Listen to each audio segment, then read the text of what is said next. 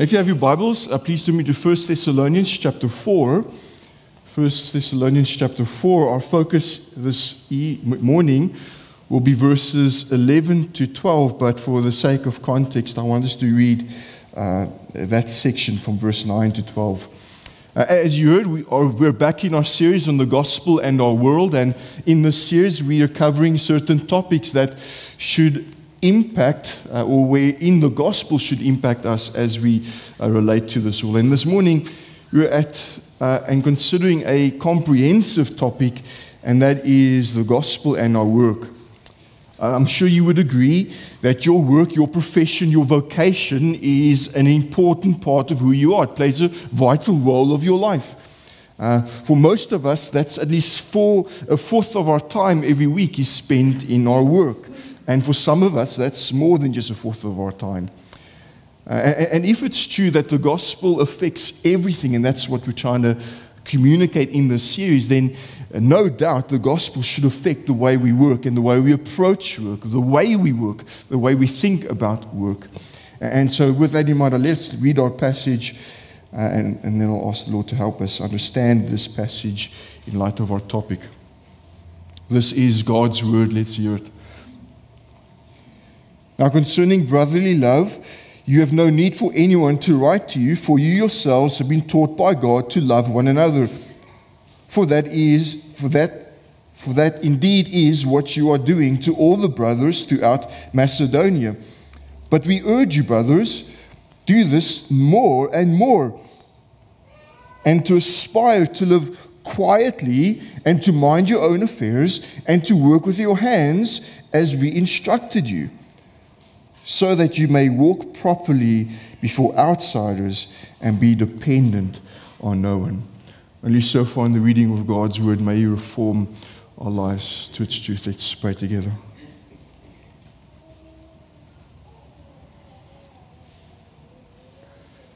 Heavenly Father, we want to thank you that we can again come into this place, that we can come to worship you and find our rest in you.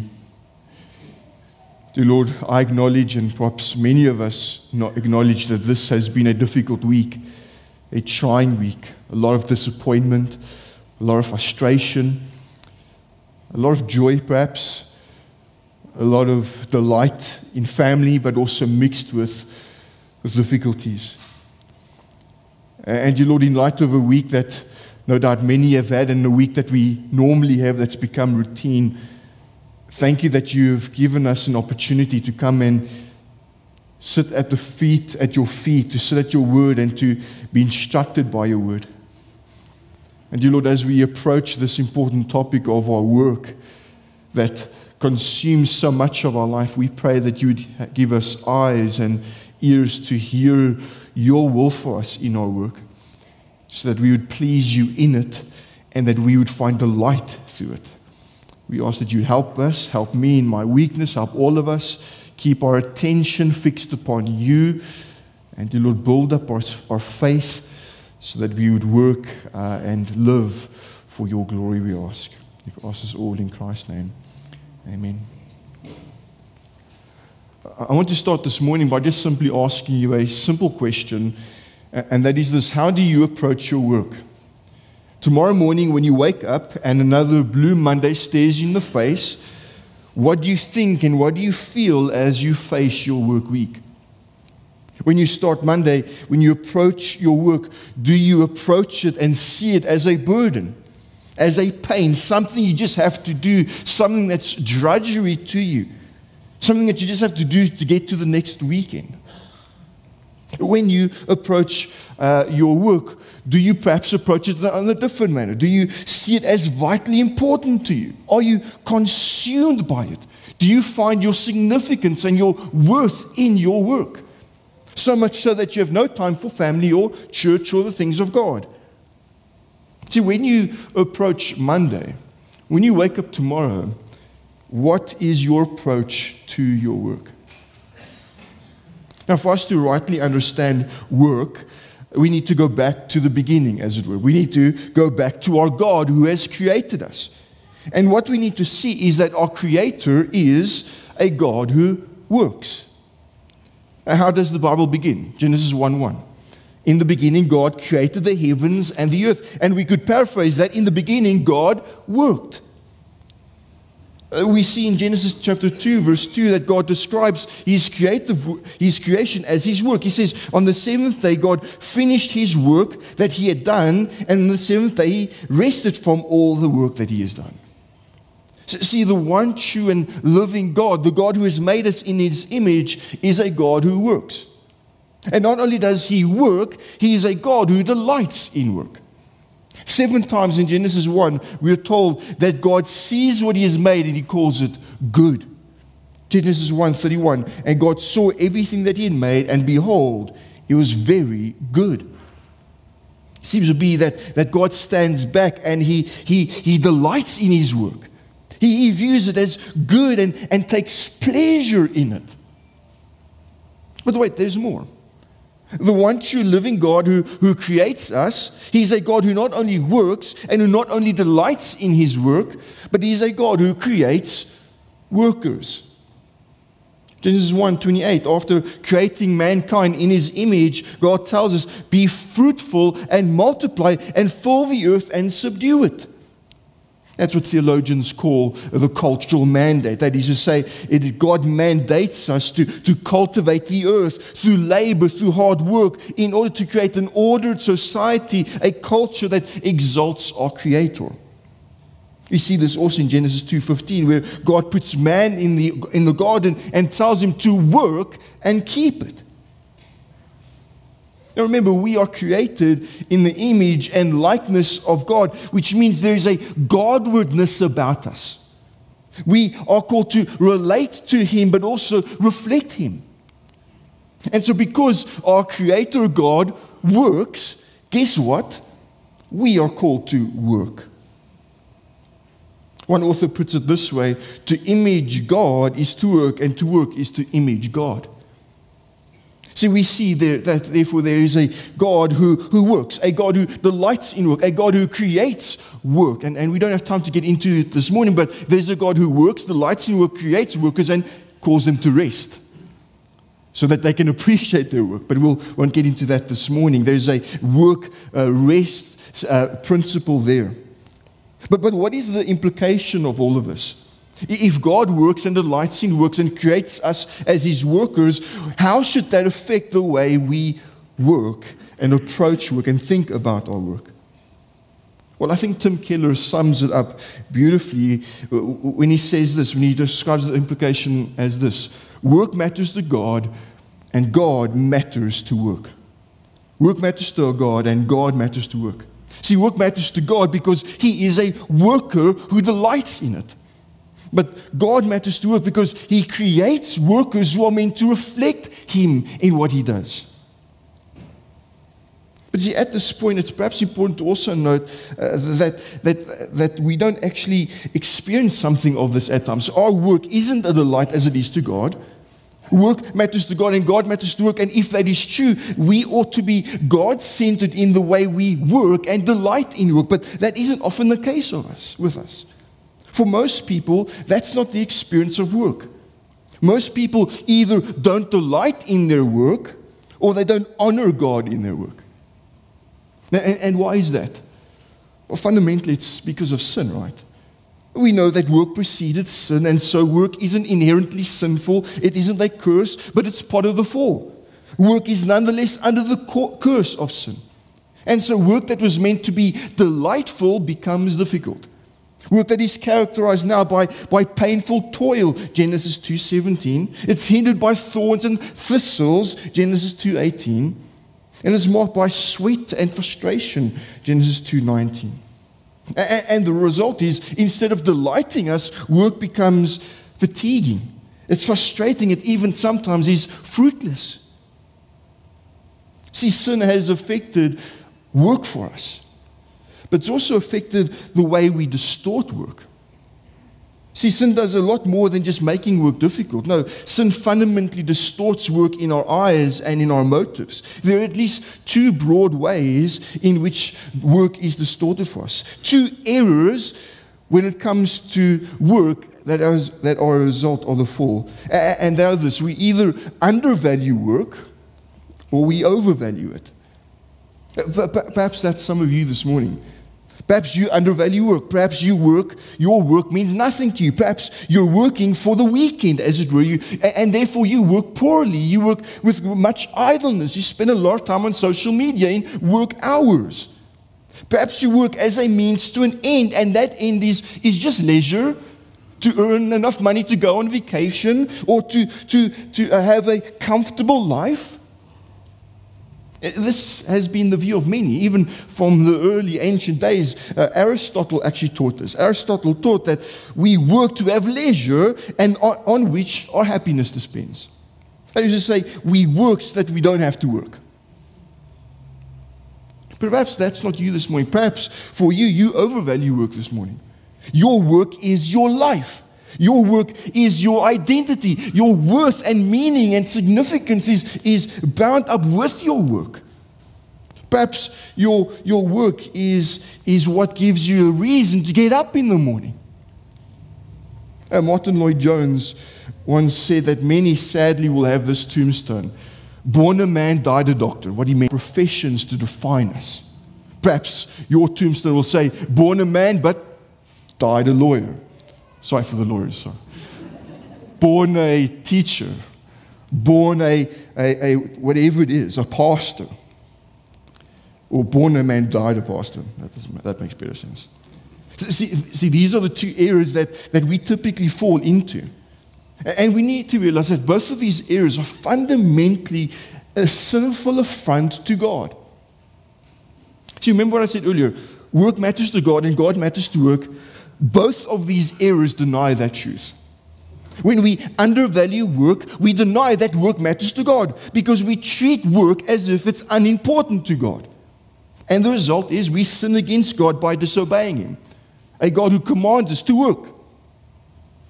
But when we overvalue work, we deny that God matters to work because we turn to work in order to define us, to give us meaning and worth instead of God.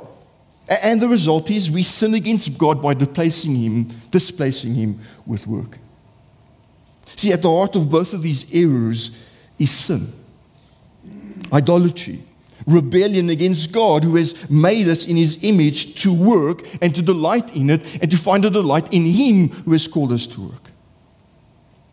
Now, what is the solution to this sin problem? What is the solution to us distorting our view of work?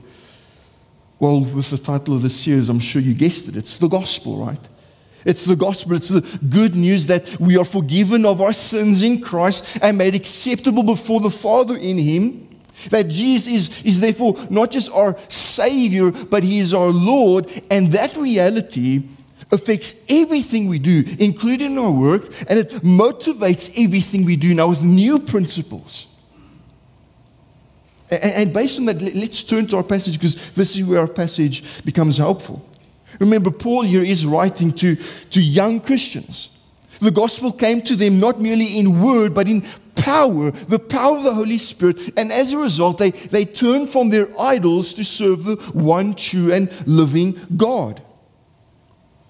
And in this letter, Paul, who didn't spend much time with them, by the way, he instructs them on what the Christian life looks like, particularly in our passage, what the Christian view of work and vocation ought to be.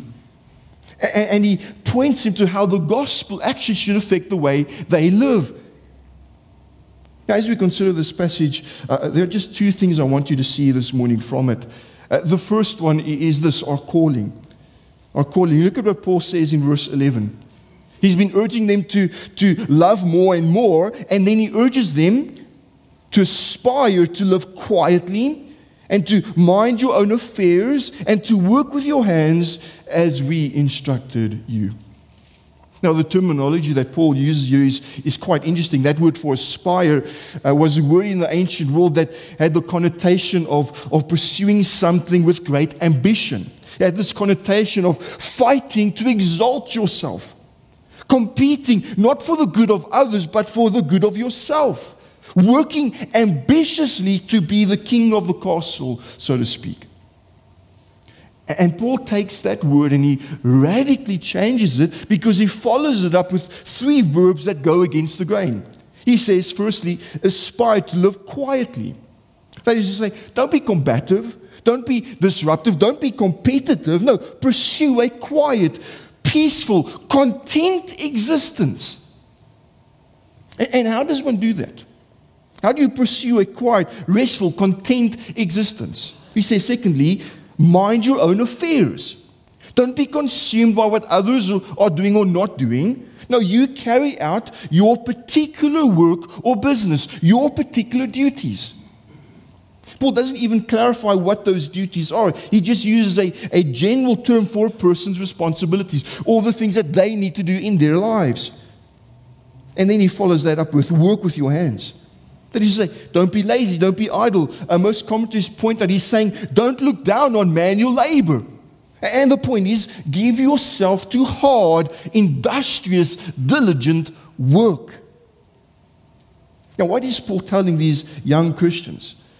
He's telling them that a quiet life, a peaceful, content life is found in devotion to and diligence to God's calling in your life. Those duties, that vocation, those responsibilities that God has given you. I listened to Calvin on this, and I'm going to quote Calvin a few times this morning. He says this is the best means of a tranquil life, when everyone, intent upon the duties of his own calling, discharges those duties which are enjoined upon him by the Lord, and devotes himself to these things. See, given this, Paul here exhorts these young Christians and us toward being faithful to their God-given vocation and calling. Realize this, beloved, God has not only called the Christian out of darkness into his marvelous light, he's not only called us and set us apart in Christ, but on top of that, or besides that, he's called us to a particular calling, to a particular place, a particular station in life. What Os Guinness calls a secondary call, which is a call to work or a vocation that God has placed you in. And it is this secondary call, this vocation, this calling that Paul is addressing in this passage. Another passage to consider is 1 Corinthians 7:17. He says there, only let each person lead the life that the Lord has assigned to him and to which God has called him. And the idea is this: God has assigned and called each of us into a social situation, into an arena, a particular setting, and in that setting we are sanctified by him to live for him. A few things to note about this particular calling or vocation, and just as an aside, those two words, calling and vocation, mean the same thing. Vocation is from the Latin voca, which just means to call. But notice notice 3 things about this particular calling. This calling is undivided. Now, before the Protestant Reformation, the Catholic Church divided a person's calling into 2 categories. The higher calling or the lower calling, the sacred or the secular, the spiritual or the temporal. And the idea was to work in the church, to be a priest, to be a monk is a higher, sacred and spiritual calling. But if you were a plebe, a teacher, a farmer, a handmaid, you were just a normal, lower, secular, temporal call. You just had its temporal calling. We still see this in today's society, don't we? Many think that for them to serve God, they need to go into full-time ministry. They need to leave their secular employment and pursue the sacred. They need to pursue that calling which is spiritual. Well, the Protestants said nonsense. Listen to Martin Luther, as only Martin Luther could say. It is pure fiction that popes, bishops, priests, and monks are called the spiritual estate, while princes, lords, artisans, and farmers are called temporal estates. This is indeed a piece of deceit and hypocrisy. Yet no one needed to be intimidated by it, and for this reason, that all Christians are truly of the spiritual estate. Why? Because every single Christian is called by God and assigned by God a particular calling. Perhaps some of you need to hear that this morning. You may not be a pastor or a missionary. You may only be an artist or a technician or a lawyer or a plumber or a doctor or a street sweeper. You need to know that your calling, if it is good, is sacred to God. He has called you to that, and it is good on the basis of His calling. But note, secondly, this calling is not only undivided, it's unique. That is to say, each of us have a particular calling that is uniquely gifted to our situation and our abilities, to who we are. Paul speaks of minding your own affairs, which implies a unique set of duties that belong to you. I think the parable of the talents speaks to this, doesn't it? One is given 5 talents, another 2, yet another 1, and each one is responsible for what they've been given. The one with 5 talents is meant and expected to give back a 5-talent performance, to make that and be faithful to that which he has been given. Now, this is important because all of us are different and unique. We all have unique giftings, abilities, opportunities, privileges. Some of us are high-functioning business executives, doctors, lawyers, others gardeners, secretaries, teachers, pastors. By no means is one better than the other. No, what matters is faithfulness to your calling. So the question that matters is, have you been faithful to the Lord? Have you served Him in your calling with your unique gifts and talents and abilities and opportunities? Listen again to Calvin on this. He says this: it is sufficient that we recognize our calling from the Lord to be the principle and foundation of good works in all our affairs. The one who doesn't frame his actions with reference to his calling will never keep the right course in his duties. He will perhaps occasionally do things that are praiseworthy in appearance, but his actions, whatever value they might have before men, will be rejected before God's throne. What's he saying? He is saying this: you are pleasing to the Lord not because of some outward show that the world admires. No, you are pleasing before the Lord when you serve Him faithfully in what He has called you to, wholeheartedly to Him. So this calling is unique to each person, but also this calling is universal. That is to say, it affects everything we do. It would be perhaps better to say we have multiple callings, not just one. Paul tells us to aspire to a quiet life, right? Not just a quiet workplace. Now he's speaking he's calling us to a universal understanding of our calling, that in every area that we live, every arena of life, from our workplace to our household, to our church life, to society at large, we are called to the Lord, to be faithful to Him. Now, beloved, may I suggest to you, this should encourage you. This should encourage you because even the most mundane and insignificant and unglamorous work matters to God. Why? Because you've been called by God and work matters to God. Mothers, when you change that diaper unwillingly, but you do it because that's your calling as a mother, you're doing something that is good. This, by the way, Martin Luther said, changing diapers makes one holy. Guys, with young families, we are holy. Gardeners, when you beautify a piece of dirt and shrubs, that is good. It's pleasing to the Lord. Lawyers, when you handle difficult cases with integrity, that is good. No matter your state in life, sweeping the road even, that is good because God has called you to be faithful in that calling. All work, no matter how mundane, no matter how unglamorous, matters.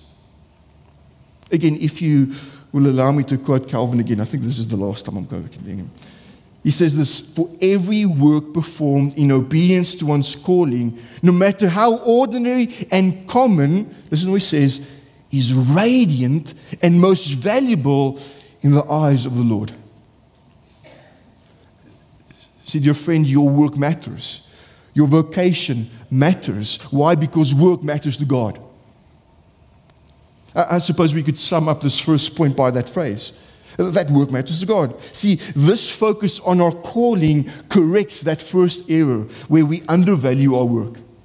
See, because work matters to God, because God has given each of us a calling, we cannot dismiss work as unimportant. We cannot view it as a hindrance with drudgery. We cannot be satisfied with idleness and a poor work ethic. No, we cannot merely just work for the weekends. See, work matters to God and it should matter to us. And if it does, let me suggest to you there is blessing to be had in it. There is peace and joy that you can find from it, not necessarily in it, but from it because you know you are serving the Lord. Listen to Albert Barnes. He says, no man understands fully the blessings which God has bestowed upon him if he has hands to work and will not work. What's he saying? He's saying work should be viewed positively as a blessing that God bestows upon us and to be delighted in as God delights in work. So that's how we correct the first error of undervaluing our work. We need to return to a biblical Christian theology of vocation, that God has given each of us a particular call that we are called to be faithful to. But the second point I want to draw out for you this morning, and that corrects the second error of overvaluing work, is our cause. Our cause. See, in and around our text, Paul highlights various purposes or causes that ought to motivate us in our work, our vocation, and our callings. And there are at least four I want to draw your attention to very quickly. The first one is this: we should work in order to promote the gospel. See what Paul says in verse 12, so that you may walk properly before outsiders. See, we're called to be faithful to our calling, faithful workers in our vocation for the sake of outsiders, for the sake of those who are watching us so that they can see that our profession of faith actually makes a difference. Now, we know that Jesus has said this, didn't he? Matthew 5:16, he said, "Let your light shine before others so that they may see your good works and give glory to your Father who is in heaven." See, our good works, which doesn't exclude our vocational work, is meant to bear witness to and draw attention to the fact that we do not serve ourselves. No, we are serving our Father. We're seeking His glory and honor. This should be our aim, as it was with Paul. In 2 Corinthians 8:21, Paul says, "For we aim at what is honorable not only in the Lord's sight, but also in the sight of man." Why? So that their sight might be turned to the Lord that we serve. And what is true of bondservants should be true of all of us. Titus 2:9, Paul says that the bondservant should show good faith so that in everything they may adorn the doctrine of God, our Savior. I think the point is simple. As we serve, as we work, as we give ourselves to our vocations, we need to work in such a way that brings beauty to the gospel. Jean Edward Waith says this: the doctrine of vocation brings the gospel into ordinary life. Realize in our culture, and for many today, they care less for what you say and more for what they see. That is, does your walk match your talk? And see, the way we work, the way we conduct ourselves Monday through Friday, the way we conduct our business and answer the phone and speak to employees and employers and suppliers and spend our time and quote clients and deal with those we meet, all of that is an opportunity to show the plausibility of the gospel, to show that the gospel indeed is good, true, and beautiful because it affects my life and makes me different to this world. And so we need to approach our work with a desire to promote the gospel. Secondly, we need to approach our work with a desire to provide a living. That's the second thing I want you to see, to provide a living. In the second part of verse 12, Paul says this: we are to be dependent on no one.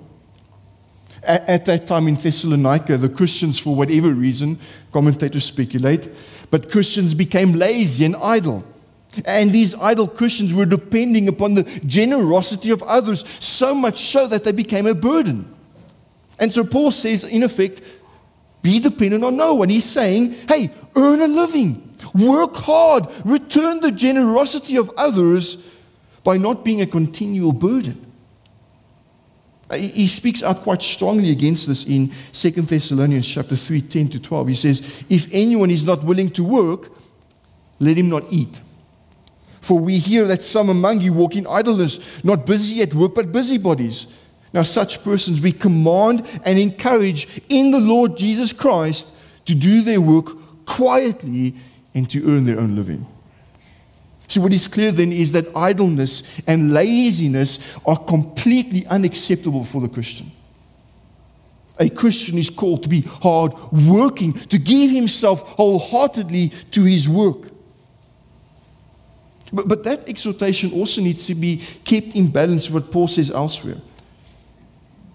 Although we should work and not be a burden to others, we should also work in order to be a benefit to others, especially the needy. So in 1 Timothy 6:18, 1 Timothy 6:18 to 19, Paul says this, and he is addressing the rich. He says they are to do good, to be rich in good works, to be generous and ready to share, thus storing up treasures for themselves as a good foundation for the future, so that they may take hold of that which is truly life. And beloved, this applies not just to the rich, this applies to the entire church. All Christian workers are called to be generous. In 2 Corinthians 9, in that context of caring for the poor, Paul lays this simple principle that God loves a cheerful giver in verse 7, which applies to our work ethic and our earning a living. As we earn a living through hard work, we shouldn't be consumed and motivated by purely gathering excessive wealth. No, part of our work ethic in working hard is to be a benefit to others, to help where we can. And this leads me to the second or the third cause I want to draw your attention to, and that is, as we pursue work, as we give ourselves to work, we need to pursue it with love. Now, where do I get that from? Well, look at verse 9. Now, concerning brotherly love, you have no need for anyone to write to you, for you yourselves have been taught by God to love one another. For that indeed is what you are doing to all the brothers through Macedonia. But we urge you, brothers, do this more and more. Do you see our passage, verse 11 to 12, flows out of a command to love more and more. Our vocation, therefore, our calling, our living quiet lives, minding our own affairs, and working with our hands, all of it is meant to be motivated by love. All of it is meant to be an expression of love. G.K. Beale says this: love for God and one another inspires the doing of good works. But realize this isn't just a love for Christians. No, it's a love that flows out for all. In 1 Thessalonians 3:12, Paul prays and says, may the Lord make you increase and abound in love for one another and for all. Now think about what Paul is saying here for a second. What Paul is saying here completely shatters the world's idea of work. For the world, work is just what you work in order to get something out of it. Work is just about earning a salary. For most people, work is just about getting what they can get out of it so that they can spend it on what they need or want. But Christianity, on the other hand, is motivated by love. A love that flows over, not just for me and my family, but for my church, for my friends, for the love of all around me, for their mutual good. Martin Luther understood this. For him, the purpose of every vocation and calling is to love and serve others.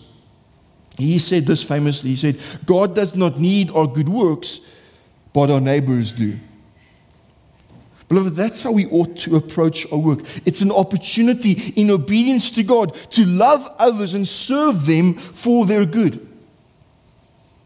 See, God in His providence has given each of us a calling, a vocation. And in that vocation, we encounter various people in our society, whether it's customers or clients or employers or suppliers or colleagues or friends.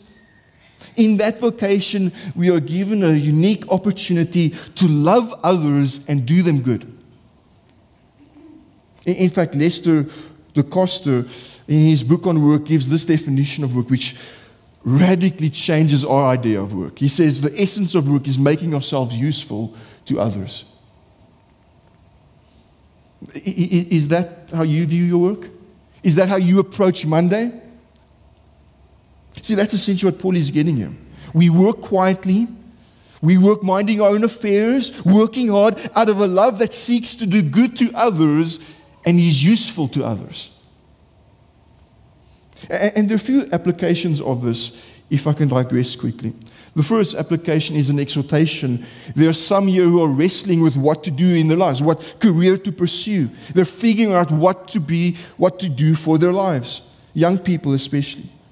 Well, may I exhort you, if you're a Christian, seek a career that is useful to others, not just a career that will make you money. No, what pleases God is not a selfish pursuit for wealth, but a self-giving, Christ-like pursuit to care and love others. Let me also just say, not all work is equal. Some work is less helpful than others. I hope I'm not stepping on any toes, but I question whether wanting to be a game developer is really loving others. Games that lead others into laziness and neglecting important things. Let me leave it at that. But also other careers aren't equal in the sense that their end isn't the same. A photographer for weddings is doing a good job, but a photographer taking something for another industry isn't good. See, not all work is equal because work is actually meant to seek the good of others and to love. But there's another application of that, and this is encouragement. There are some here who think that your work is unbecoming, it's unimportant, it's insignificant. But if it's useful to others, it is good in the sight of God and you should find joy in it. You walked in here and the carpets were vacuumed, the chairs were in place. Why? Because someone did manual labor and they'd served you in that. That pleases God. See, as we work, as we pursue work, we should seek to pursue love. Fourthly and finally, as we pursue work, as we give ourselves to work, we need to ultimately please the Lord. Within the immediate context of our passage is about love, verse 9 onwards. But within the larger context of our passage, the passage is actually about pleasing God. Look at verse 1 of chapter 4. Finally then, brothers, we ask and urge you in the Lord Jesus, that as you receive from us how you ought to walk and to please God, just as you are doing, that you do so more and more. See, Paul isn't just exhorting these believers to work hard, nor is he merely exhorting them to love others. No, above all of that, he wants them and us to please God. He wants them and us to work in such a way that God is honored, to approach our work with a Godwardness. See, for Paul, not only does work matter to God, but God matters to work because we should do all for God. The God who has made us in His image to be workers that reflect Him. And this is abundantly clear in Scripture, isn't it? Let me just give you one example, the example that Gary read for us earlier. Colossians 3:23. Whatever you do, work heartily, that is, sincerely, wholeheartedly, as for the Lord and not for men. That is, not for the approval of men, not to get something out of men, but to do it for the approval and honor and glory and pleasure of God. Knowing that from the Lord you will receive the inheritance as your reward, you are serving the Lord Jesus Christ. Now, what's the point? If we want to see work as a mere means to an end, then that end needs to be God. Not wealth, not comfort, not power, not self-worth, not inherent significance in and of myself. No, the end of work mustn't be work even in itself. Some Christians think that we must just work for the sake of work. No. No, the end goal of our work should be God, to serve Him and please Him and glorify Him. Now, how do we do that? How do we do that? Well, Bob Thune has helped tremendously here. He's a pastor theologian, and he gives a few pointers of how we glorify and please God. He says God is glorified when we put ourselves in our work for God and not for man, Colossians 3. He says we glorify God when we are honest, even if it works, even if our honesty prevents a promotion, Psalm 15 and Genesis 39. We glorify God when we honor and submit to our superiors, 1 Timothy 6:1 and Romans 13:7. We honor and glorify God when we approach our work prayerfully, 1 Thessalonians 5:17. We honor and glorify God when we avoid complaining and grumbling, Philippians 2:14 and 15. And we glorify God and please Him when we simply and generously give for the good of others. And we glorify God when we obey God even to rest from our work. And there are many things we could point out, but there are many ways in which we should be intentional in seeking God's glory and pleasure in our work.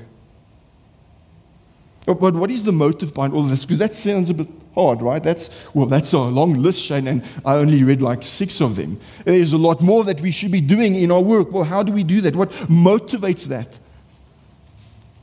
Well, the answer is found in that small phrase in verse 1. We ask and urge you in the Lord Jesus.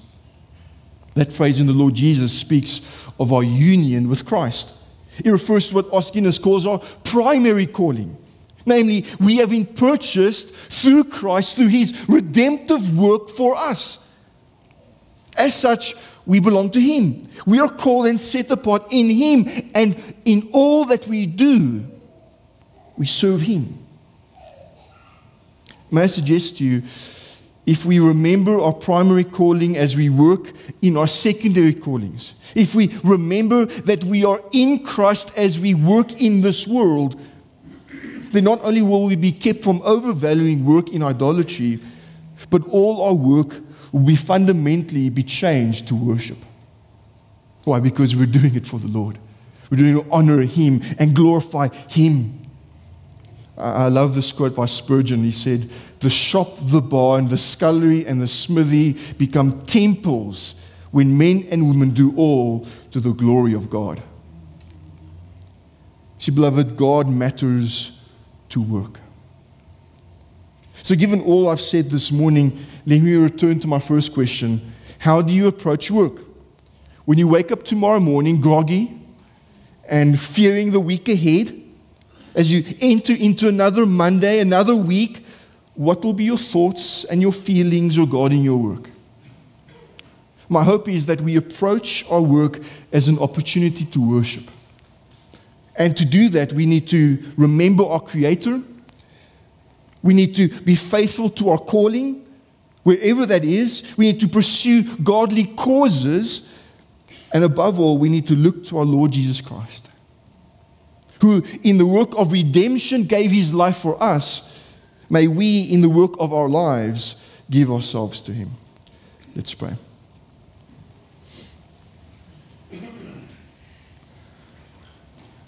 Heavenly Father, we come to praise and worship You for Your goodness and grace toward us. We recognize that in many ways we fall short. In many ways the world and its thinking and its actions and behaviors and thoughts and words become part of us. And it becomes true even at work, where we become grumbling and discontent. We approach it as a means to a selfish end. Or we make an idol out of it. We pray that You forgive us. We pray that You help us to have a God-honoring view of work. Help us to really understand and grasp that work matters to You and You matter to work. And may we do it all for Your honor and glory and pleasure. In Christ's name we pray. Amen.